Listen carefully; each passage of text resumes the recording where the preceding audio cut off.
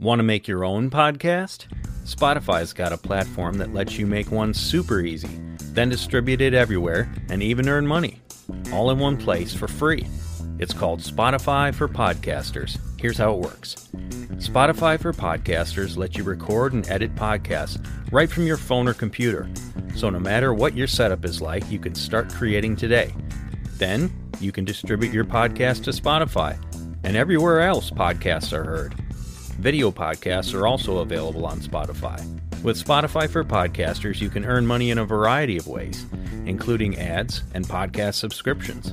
And best of all, it's totally free with no catch. Ever since I discovered Spotify for Podcasters, I feel like I have an outlet for the creativity and ideas I want to share with the world. I recommend you give it a try. We all have a voice, so share it with the world. Download the Spotify for Podcasters app, or go to spotify.com/podcasters to get started today.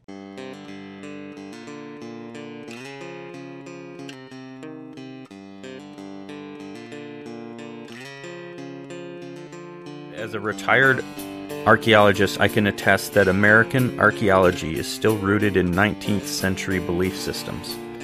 They're not theories about the people of North and South America, but they're beliefs, akin to religious dogma. Anything that doesn't fit with this belief is treated as heresy.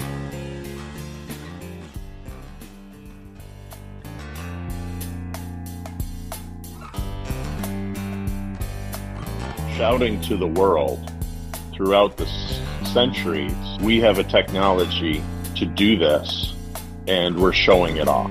And nobody since has a technology that can duplicate it.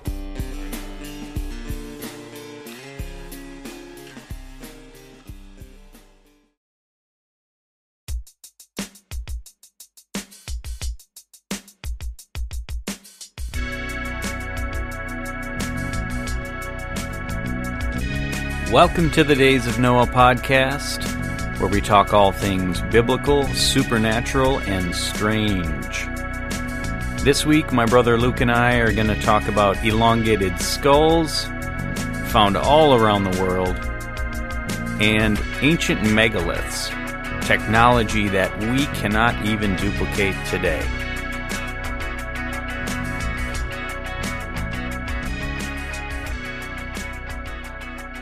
Before we get into the Elongated Skulls episode of Blurry Creatures with Brian Forster, I wanted to quick go over a quote from Doug Van Dorn in his book, Giant Sons of the Gods. I thought this was really good because we were talking about Genesis 3:15, I will put enmity between you, the serpent, and the woman, between your seed and her seed. And I think you and I talked about this when we got together recently, but I just wanted to touch on it quick because he had a good quote, and then we can roll right into the elongated skull stuff. So he was basically saying that you have an inconsistent spiritualization that goes on if you consider the serpent seed as like metaphorical or some sort of spiritual meaning, but then the woman's seed, the coming Messiah, is like actual physical. So he's kind of calling that like a double standard. So a lot of people will call the first seed spiritual, like wicked people. Your spiritual father is of the devil. So like if you're familiar with Jesus' conversation in John 8 with the Jewish leaders, and he was saying, if God were your father, you would love me because I came from God. And he calls them out and says, you are of your father, the devil. And the word used there is ek in the Strong's 1537, and it just means out of, from, by, or away from. So it's not like a literal lineage or offspring. Like in Genesis 3:15, the seed word is the same word both times. It's Zerah, Strong's 2233, and that means like seed, semen, offspring, descendants, children. So a lot of people will spiritualize that first seed as wicked people from or of the serpent, but they have to have justification to splice up the meanings. And so Doug says, I don't have a problem with saying that both are spiritual, or even that both are physical and spiritual, but he says there's an inconsistency if you call one spiritual and the other biological. So then, thinking about that the last couple weeks, I thought, it's probably both, but one way I thought of it is if it's not a literal offspring of the serpent, then it could be of his lineage, as in angelic DNA. And of course that fits right in with Genesis 6 and the Nephilim and the seed of the angelic procreation. So that would be one type of seed that would be of the serpent, and then you'd have human, of course, which is where you get, the line of Messiah through there. So I think that's one way to think of it. If it's not literally his offspring, then it could still be literally in the physical sense because he's of a different type, right? He's an angelic DNA. And I would like to hear Michael Heiser's thoughts on that, because there was one video that he suggested the serpent seed was metaphorical, but I haven't come across anything more from him on that, so kind of want to see what he thinks, where he gets that idea. Yeah, I think that scripture, in my mind, or my opinion, in Genesis 3:15, I really think it's dealing with both, because you have character traits or the will that people have. So the choices that people make can take you, either you're doing the will of the Father, or you're doing the will of the flesh, or the will of the serpent. So there, you could almost put that in the category of spiritual. And then you have testimony, and we know there was literal seed that produced literal offspring throughout history. So I feel like that one verse is encapsulating both, just because there's so much evidence that both took place. So like you said, when Jesus is correcting the apostle Peter, "Get behind me, Satan," it wasn't literally Satan, an offspring of Satan, standing before him. No, this is his chosen servant, his chosen apostle. But his character, his will, the motivation of his words was wrong. So Jesus was getting to the root of it. And what does it say in Revelation? That if you got the Satan is the father of lies, and I think there some scripture that I think it was the Lord that is correcting somebody that was a liar. You're as your father, the devil.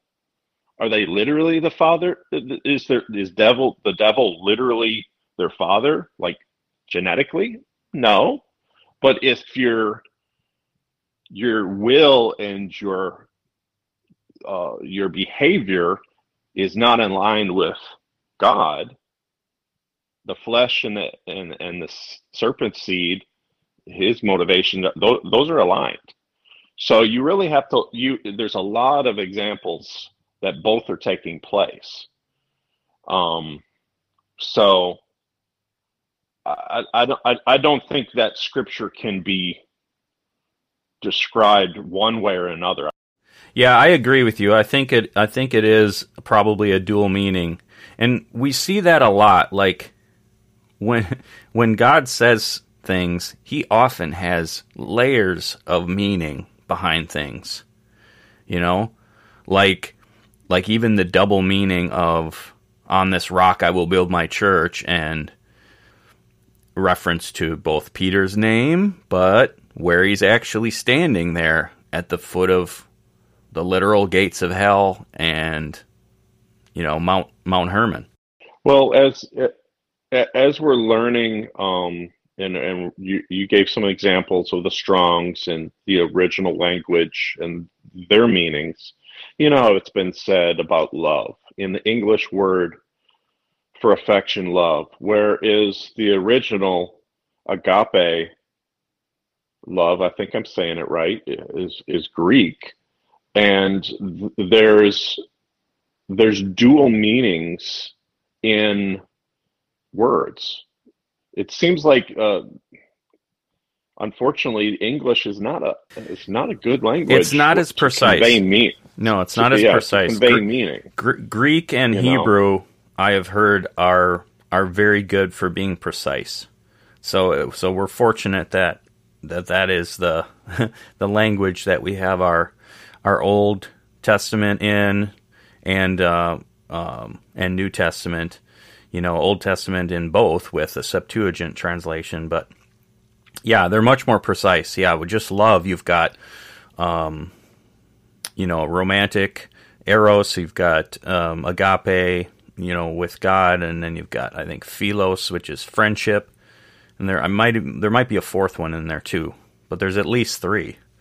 So yeah, it's not as precise. Yeah, I think that's probably the way to take it. Is a dual meaning.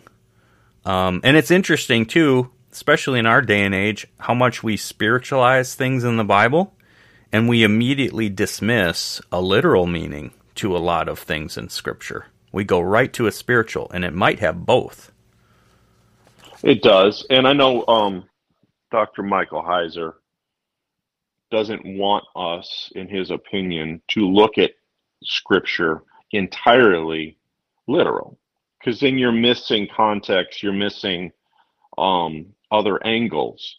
So it's good to look at it from multiple facets, just like we're trying to dig into the meaning of words. And I was reminded of something, how Babylon, and I think it has a meaning dealing with confusion, the Tower of Babel. Well, there's a Mesopotamian meaning, because that was in that region, and I think the Mesopotamian meaning of Babylon was Gate of the Gods. So you really need to look at meanings. How do other people look at those words too? So you definitely got to go at things from different angles, and we know the enemy wants to confuse us. Our own flesh can confuse us. So the Lord brings clarity to things if we really study to show ourselves approved, and that is our hope. And I know that's kind of why we're doing this, is to kind of parse our understanding of things and to try to clarify it in our minds. On this subject. So yeah, and how it lines up with history, how it lines up with archaeology, testimonies of people. Yeah, I mean, I think if all we had was like a biblical exegesis of Genesis 6:4, okay, that'd be one thing. But then when you have all these other bits of evidence, it really makes a complete picture. So right. Yeah, and I think Michael Heiser's right on when he's like, you got to put yourself in the mindset of these people. What was their culture like? What were the books that they would have been familiar with like? Yeah, because there's a lot of, like, I think it's Ugaritic, Mesopotamian. Some of those words I kind of get interchanged, but yeah, just the template of the culture in the Second Temple period. There's a lot of that language, like when Peter uses the word Tartarus, like that's out of Greek mythology. When he says, angels chains in darkness, it's the only time in the Bible that the word Tartarus is used. It's like this abyss, this lower level of hell or something. But yeah, he's taken language right out of, pagan cultures. Right. Yeah. All right, cool. Well, let's move on. So, Brian Forster, quite an expert on the elongated skulls, been studying that for many years, and I guess he and L.A. Marzulli have done a lot of work together, working on these things. So that's pretty cool. I would like to get into some of LA's DVD series and books on that, and kind of get his take. If you go to his website, or just Google his name, I think it's .net. He's got a store there. I've purchased a few things, and just recently, I think it's going on right now, Christmas 2022, items that are not on sale. I'm throwing out an advertisement for him. 50% off. So, and he's got access. He's got a lot of his DVDs where you can buy them 50% off and stream it. You could either rent it or you can buy the streamed version. You own it. You just log in anytime you want, and it's the streamed version. So definitely worth. I actually got two of his at the half off price. So yeah, great resource. So if anybody wants to check it out, I would like to have have that as part of my collection. I'm gathering up a lot of Kindle books, a lot of wish list items from different authors. You know, you gave me the Roots of the Federal Reserve from Laura Sanger. You know, I'm reading Doug Van Dorn's book. I'm close to finishing Michael Heiser's Unseen Realm, at least on Audible. I would like to get a text version to go through it in more detail, but yeah, there's a ton of good information. We don't have to really reinvent the wheel. There's so much good information on the topics we're looking into. So Brian Forster talks about he had 30 or 40 medical professionals look at these elongated skulls, and they really just didn't have any context for how to think of these things, because obviously they're not coming across them in their schooling or in their professions. But I wanted to go through some of the physical features and then talk about kind of the geography around the world. So one of the characteristics is up to 50% larger eye sockets. And then another is the sagittal suture missing. So the sagittal suture is the connective tissue between our skull plates, and I believe it's the one that runs front to back in our skull, from like the top of our skull backward. And these elongated skulls, one of the features that is completely different genetically, and something that you can't account for with the cradle headboarding that a lot of people say, and they do find elongated skulls that are headboarded, but the natural elongated skulls are completely missing that suture, and they only have like a front to back division between the plates. They don't have one running front to back, dividing the left and right. And then the brain cavities are 20%, and I believe up to 40% larger. I remember several years ago watching one of L.A. Marzulli's videos, and he had a naturally elongated skull, and they filled it with rice and compared the volume to a normal human skull. And that was, if I remember right, it was 40% more volume in the brain area. And then there's where the spinal column enters the skull, called the foramen magnum, and that is about an inch out of place compared to ours. So ours is like normal human skull. It comes in kind of centered, balanced. But these elongated skulls, obviously with more mass, more cranial mass, different center of gravity, it's about an inch different where the spinal column enters. And then, of course, the DNA results, too. Some coming up as unknown, some being from groups that are not, like, Native American in these areas. And so they're trying to account for why those would be there. And that was Brian Forrester and as a research for anyone's listening to this, the Blurry Creature episode 7, correct? Yep, that was 7. So yeah, he is definitely kind of like we were saying. We don't have to reinvent the wheel on a lot of this. Go to the source, the ones that do the research.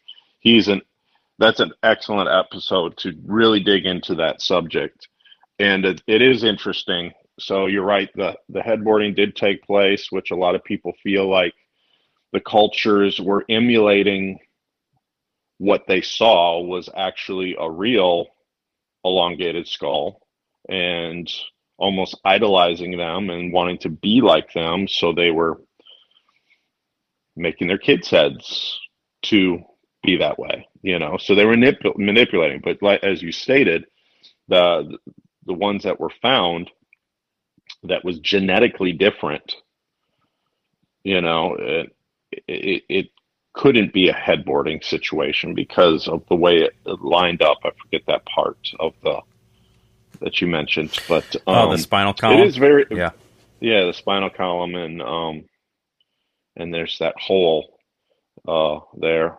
It is curious to see, and why Peru, I don't know, but Peru seems to be that area they found the most. Yeah, the Paracas skulls of Peru, I guess, is the highest concentration in the world, and the second highest concentration. I was listening to an episode with Derek Olson. I believe it's episode 132 of Blurry Creatures. The second highest in the world comes from the Black Sea area of Crimea. So it's near the Middle East. So there's a strong likelihood of that migration, probably from the Middle East area and then ending up in Peru and Bolivia. And we'll get into some of that geography. But yeah, I mean, you combine all of these physical features, the eye sockets, the sagittal suture missing, the greater brain cavity, I believe Derek said up to 50% greater cranial mass, the roughly an inch different of the forma magnum, which is where the spinal column comes in. And then there's a few other things that aren't as talked about as much. There's some tiny bones towards the back of these elongated skulls, and they actually call them Inca bones. And our skulls don't have those. There's typically a larger, more massive jaw. I think that's about all of the main features. But again, yeah, you're not going to get that from cradle headboarding. These are actually genetic anomalies. And they're finding these, sometimes they're finding, over 100 of these in one burial area. So it's not like you could explain it away and say, oh, well, we have, genetic mutations, diseases, and weird formations of people. Yeah, that happens. But you don't typically have a concentration of them in one area. And like you said, you don't have, cultures presumably emulating them by trying to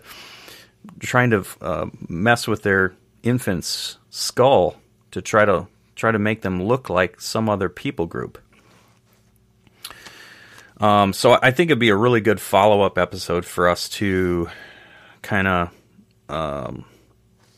round out this topic, to go to that Derek Olson episode, because there's some things that he mentions about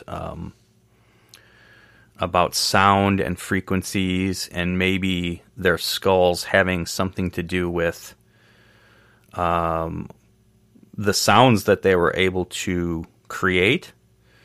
And he mentioned something about that having to do with, like, they thought it a way to enhance their rituals or their worship. So there's a lot to do with frequencies and vibrations and sounds that has to do with some of these occultic things and some of these, technology things, like, being able to move these megaliths, these, hundreds and hundreds of tons stone. I was just finding this morning about being able to levitate rocks with frequencies. And there's many, many videos on that. So I think that'd be really interesting to talk about, and that would kind of segue into Dr. I'm going to mess up his name. Masuro Emoto, I think is his name. His experiments on the power of words. So I think there's some interesting segues into that. And then Brian also mentioned just how many doors continue to close when he tries to investigate and test DNA. Like one of the colleagues that he had, he said, "Did you get the results?" "Yep, got the results." "Are you going to publish this?" "Nope, not going to publish it." Or he'll have some cooperation with people, and then they get to a certain point and they say, "Nope, you can't go any further." And that just seems to be a theme of trying to either cover up because it's something they don't agree with, they don't want the information out. I think there's also a threat to people's jobs. If you've got a job at a university or a hospital or a scientific organization, are you really going to step outside the bounds of the traditional evolutionary narrative and talk about some of this stuff? And then there's a really good quote I found from a YouTube commenter on one of Brian Forster's videos, and I wanted to read this. So shout out to this retired archaeologist. I forget his YouTube name, but I thought he said it really well. He said, "As a retired archaeologist, I can attest that American archaeology is still rooted in 19th century belief systems. They're not theories about the people of North and South America, but they're beliefs, akin to religious dogma. Anything that doesn't fit with this belief is treated as heresy." And so it's kind of that group think, or wrong think that you're not allowed to talk about. And that's obviously pervasive in our universities. Young people going to get higher education end up coming out thinking all the same about history, about Christianity, about the Bible, about evolution. And you're rarely allowed as a student or a professor in most of these places to go outside of that normal thinking. So no surprise that Brian Forster, L.A. Marzulli, and others, find these roadblocks when they try to look into these things further. So some people throw out, well, if this was really true, we'd hear about it. It would be major news. Well, there's so many factors, and I want to do a podcast on just that, on the factors of how do conspiracies, how do facts stay hidden. And it doesn't have to be some person pulling all the strings, like some puppet master, like a George Soros with huge ties of power and money. Although that does happen. A lot of times it's just the low-level guy, working in a lab or at a university, and he's got a decent paycheck and a family, and he doesn't want to lose that. Very true. There's a lot of factors in that. Tenure, money, livelihood, who you're supporting, your colleagues, peer pressure, influence, and stuff. All those things factor into things. And then you got, it goes again with money, financing your projects, because if you're in archaeology or you're in doing these testings, it's a lot of it is tied to universities, which are very profitable, and they can choose to use a different lab. They can use something else, and if it doesn't fit a certain narrative, it does seem to happen where they'll change it. I think he used that example. He had all the green lights going forward with the DNA testing, and in his opinion, he thought the tester was was hoping it was going to be the native culture in that region, but the results weren't what they were expecting. So because they weren't what they were expecting, they decided not to publish it. They decided not to continue to further explore those possibilities. And I think there's a lot of benefit to someone like a Graham Hancock. And it's interesting that Netflix came behind him with that series, because he's been labeled, you can pull him up on Wikipedia and stuff, as a pseudoscientist, but he's not a scientist. He's not a pseudo archaeologist, because he's not an archaeologist. He's just an investigative reporter that's asking a lot of good questions and done a lot of good research. And that's what people are wanting to do. I heard it said by Elon Musk in a tweet yesterday. He's like, it was a particular subject, and he was happy that the far left and the far right, or 80%, or the 20% were mad. He's like, then if I've got 80% of the viewpoints willing to have a dialogue, that's what you want. You don't want the far left or the far right to dominate any conversation, whether it's this that we're talking about or politics or whatever. You want to have a platform where you can exchange information and debate ideas and see which ones are accurate.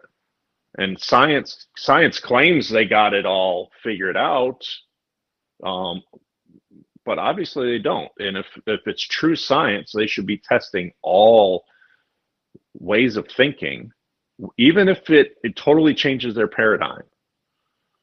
Right. That's the least scientific thing, is to say that science is settled. And there's a term that was coined some years ago, scientism, where it's a religion, it's a dogma, and so yeah, true discourse of ideas, that is not something that Satan wants, that the enemy wants, that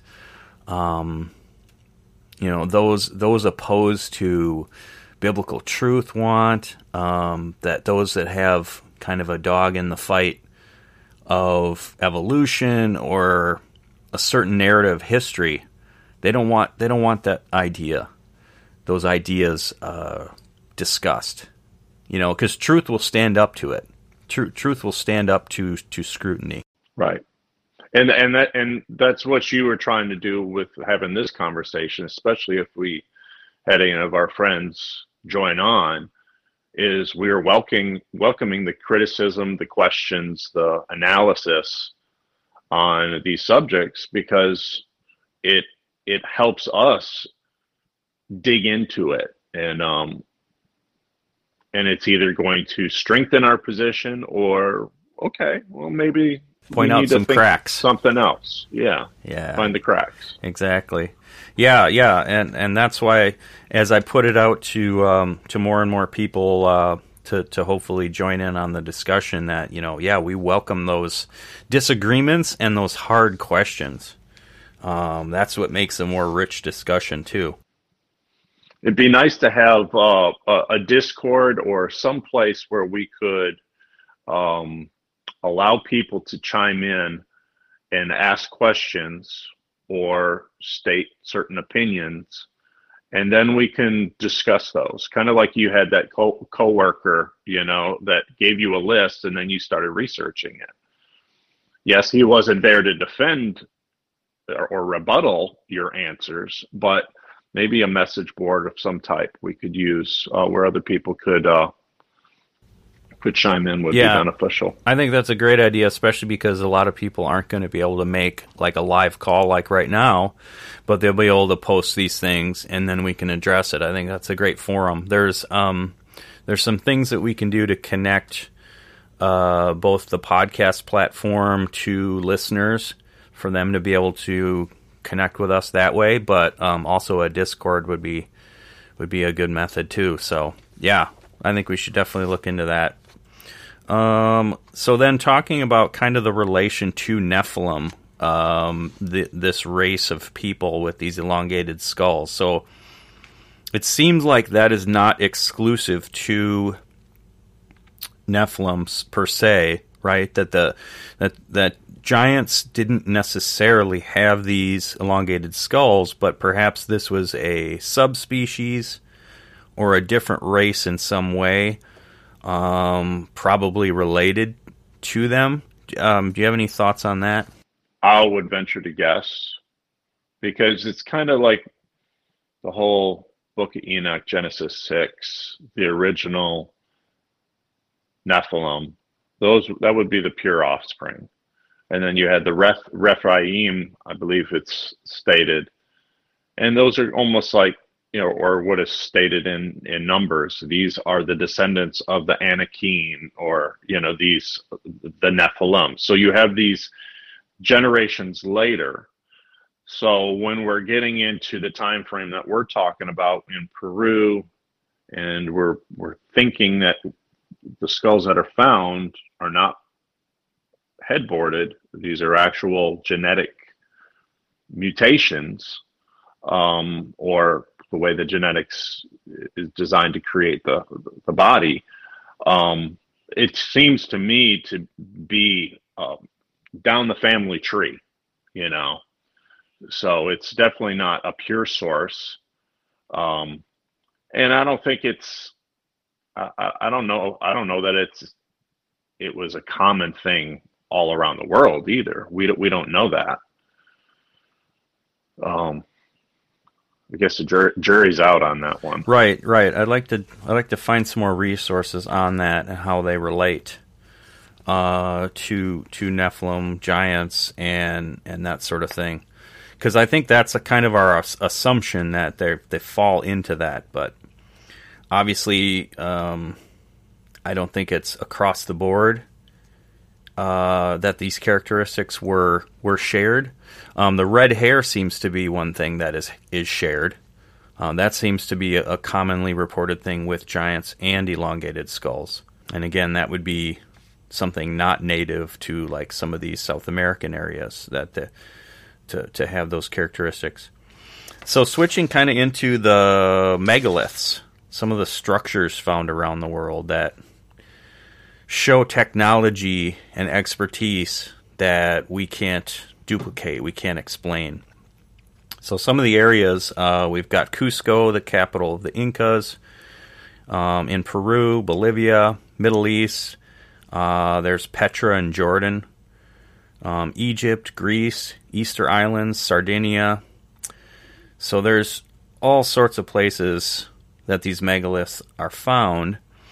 And then right in the U.S., you've got these mounds. Some of these things they're 2 stories or larger, and Native Americans have said that they did not build them. So we call them Indian burial mounds or Native American burial mounds, and they're saying nope, we didn't build these things.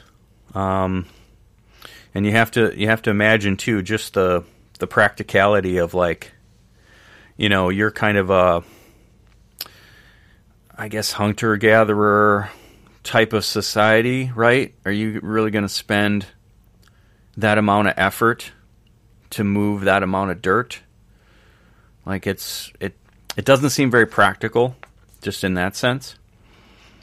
And then what we find with a lot of these megaliths is the building techniques are more advanced, but they are older than the less advanced structures. So you'll see those smaller stones on top of giant stones. So you see that in Peru. You see that in Lebanon with, what is it, like a 1,200 ton stone. And then there's some of these other structures where the stones are maybe like 100 tons each. And then you've got tiny little stones with mortar, built on top of it. Whereas these giant stones have no mortar. They fit together absolutely perfectly. You can't get a human hair between them. And some of these things, like in Lebanon, I think it's the Stone of the Pregnant Woman, but it's a mistranslation. Brian Forster says. I forget what the exact translation is supposed to be. But that one is like 1,200 tons. So we're talking a couple million pounds. And these are like of granite type stone. So some of the suggestions that skeptics have had, I forget the term now, I meant to look it up, but there's a technique with limestone where you can basically create like a concrete paste out of it, and then you can form it. So some of the skeptics are saying, oh, some of these limestone structures, they could have done this to it in order to make these things. They didn't necessarily have to cut a whole stone and move it. But that doesn't work for the granite and the quartz, where the Bronze Age tools that they had, it'd be like trying to chop down a tree with a plastic knife. I mean, you'd have a real hard time. And then, yeah, so the harder stones they wouldn't have been able to deal with. And then some of the shapes, I mean, you and I have looked at pictures of, in Peru, I think is in particular, where you have these, this is not uniform construction. I mean, the most efficient way to build stone or brick is to make them all the same size so they fit together, right? You could make those, you could crank them out like an assembly line the same size. We have these megaliths where they're fitting together almost like a jigsaw puzzle, and they appear like they were even morphed like a marshmallow as they kind of sit together. That's not an efficient way to build construction, especially when you're talking about hundreds of tons some of these stones weigh. Yeah, it's definitely not efficient, but if you have the technology, it definitely is unique. It looks pleasant to the eye, Right. You got all these different angles and curves and stuff, so it's almost a style of it in and of itself. And it's purposeful, No, the reason I brought up the efficiency is more to say, look, if this is not how we would do construction, especially with something so heavy and to have it fit so well. So I think it just shows another level of their expertise that they were willing to take it up to an artistic level, like you said. Absolutely. And it's shouting to the world throughout the centuries, we have a technology to do this, and we're showing it off. And nobody since has a technology that can duplicate it. I did look up what a modern crane can lift, because I remember either hearing or maybe it was my own opinion that, we can't lift some of these things. That's not entirely true. I did find the world's strongest crane can lift, oh gosh, I forget the number. It was many thousands of tons. So we do have the technology now, but just think of how much advancement in terms of mechanics and engineering and hydraulics had to come to the point in 2022 where we could even potentially lift one of these stones. So that's, night and day compared to what technology should have been in the accepted narrative of history, that we are more advanced now. People were less advanced then, but they were able to do it. And so it kind of, and one of the questions Nate had for Brian was asking, do you think it was, 20, 30 foot tall giants that may have moved these things? And that's entirely possible, but Brian's answer was, well, it's not just a matter of them being able to move these, it's the technology in how these things were cut. So that's the next thing I was going to bring up is some of these things have like laser precise cuts, perfectly level. we talked about the stones appearing to have almost been melted into place the way they sit together, no mortar between them. And then this is one of the most fascinating, I think, is the efficiency of cutting. So Brian says that based on what they see, the evidence of what they see and how these stones were cut, that it appears to be 300 times more efficient than our diamond cutting tools of today. And some of the cuts, he said, you can apparently, you can pick this up as a trained eye. You can discern that the cuts are searing through these hard stones like granite and quartz at 2 to 3 millimeters per revolution. Just try to put that in perspective. If you had a chainsaw going through a tree, yeah, you're probably moving it. Well, I don't know. I mean, how many revolutions does a chain go around a chainsaw? That'd be something to look up. But just imagine just one time around of a chain, and you've removed 2 to 3 millimeters of wood. I think that'd be pretty efficient. So we're talking about cutting these hard stones, and every time around, whatever blade or source they're using is removing that much stone.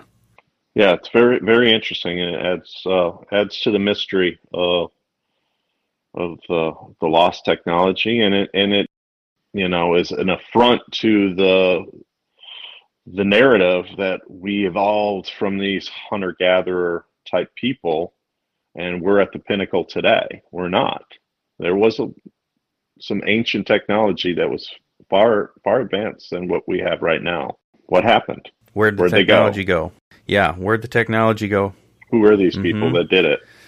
Yeah, and that's a fascinating time to be alive now, to be able to have, access to information and researchers and people who are asking good questions, like Graham Hancock, modern day Indiana Jones types like Tim Alberino and L.A. Marzulli, going out and testing these things and looking at these things and asking good questions. We can't stick our head in the sand. And it all ties back. I mean, I think as we're talking about a lot of these related topics, it all ties back to a source of technology and knowledge and understanding that the narrative of Genesis 6 is these watchers, these angelic beings brought into the world. And as I'm going through Annette Yoshiko Reed's book on how the book of Enoch was treated in antiquity by early Jews and Christians, just understanding that is an often forgotten source of the proliferation of evil and corruption that took place where the flood was necessary. It was a lot of the technologies that were taught when the angels took wives for themselves. They taught their wives these different crafts, and so you had an explosion of that corruption. So just kind of to wrap that up, as these megaliths and these strange skulls and things that we can't duplicate today, they all have that common connection into that. Some of the verses that stuck out to me that kind of put a framework for what we are trying to discuss, as I was sharing it with some people from church and so on. I thought of test all things, hold fast to what is good. It's the glory of God to conceal a matter, the glory of kings to search it out. Of course, Jesus said, as in the days of Noah, so it shall be when I come again. These type of verses that just give us that framework of what we're trying to do. Oh, and the fourth one, have nothing to do with the fruitless deeds of darkness, but rather expose them. So those are kind of the verses that come to me as we're trying to make sense of these things, and then also trying to show why it's important. It's about understanding, it's about discernment, it's about exposing darkness, and understanding the times we're in and what's to come. So, and it's just fascinating too, just the history of these things that, we're not, I mean, who's taught about megalithic structures, ancient technology, elongated skulls? This is not something you normally come across in school or in church.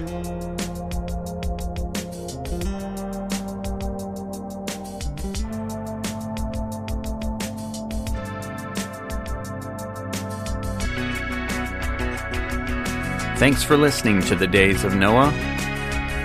Join us next week as we continue our discussion on ancient technology, fallen angels, giants, the strange, the biblical, the supernatural, as we try to uncover the past, connect it to the present, and discern the future.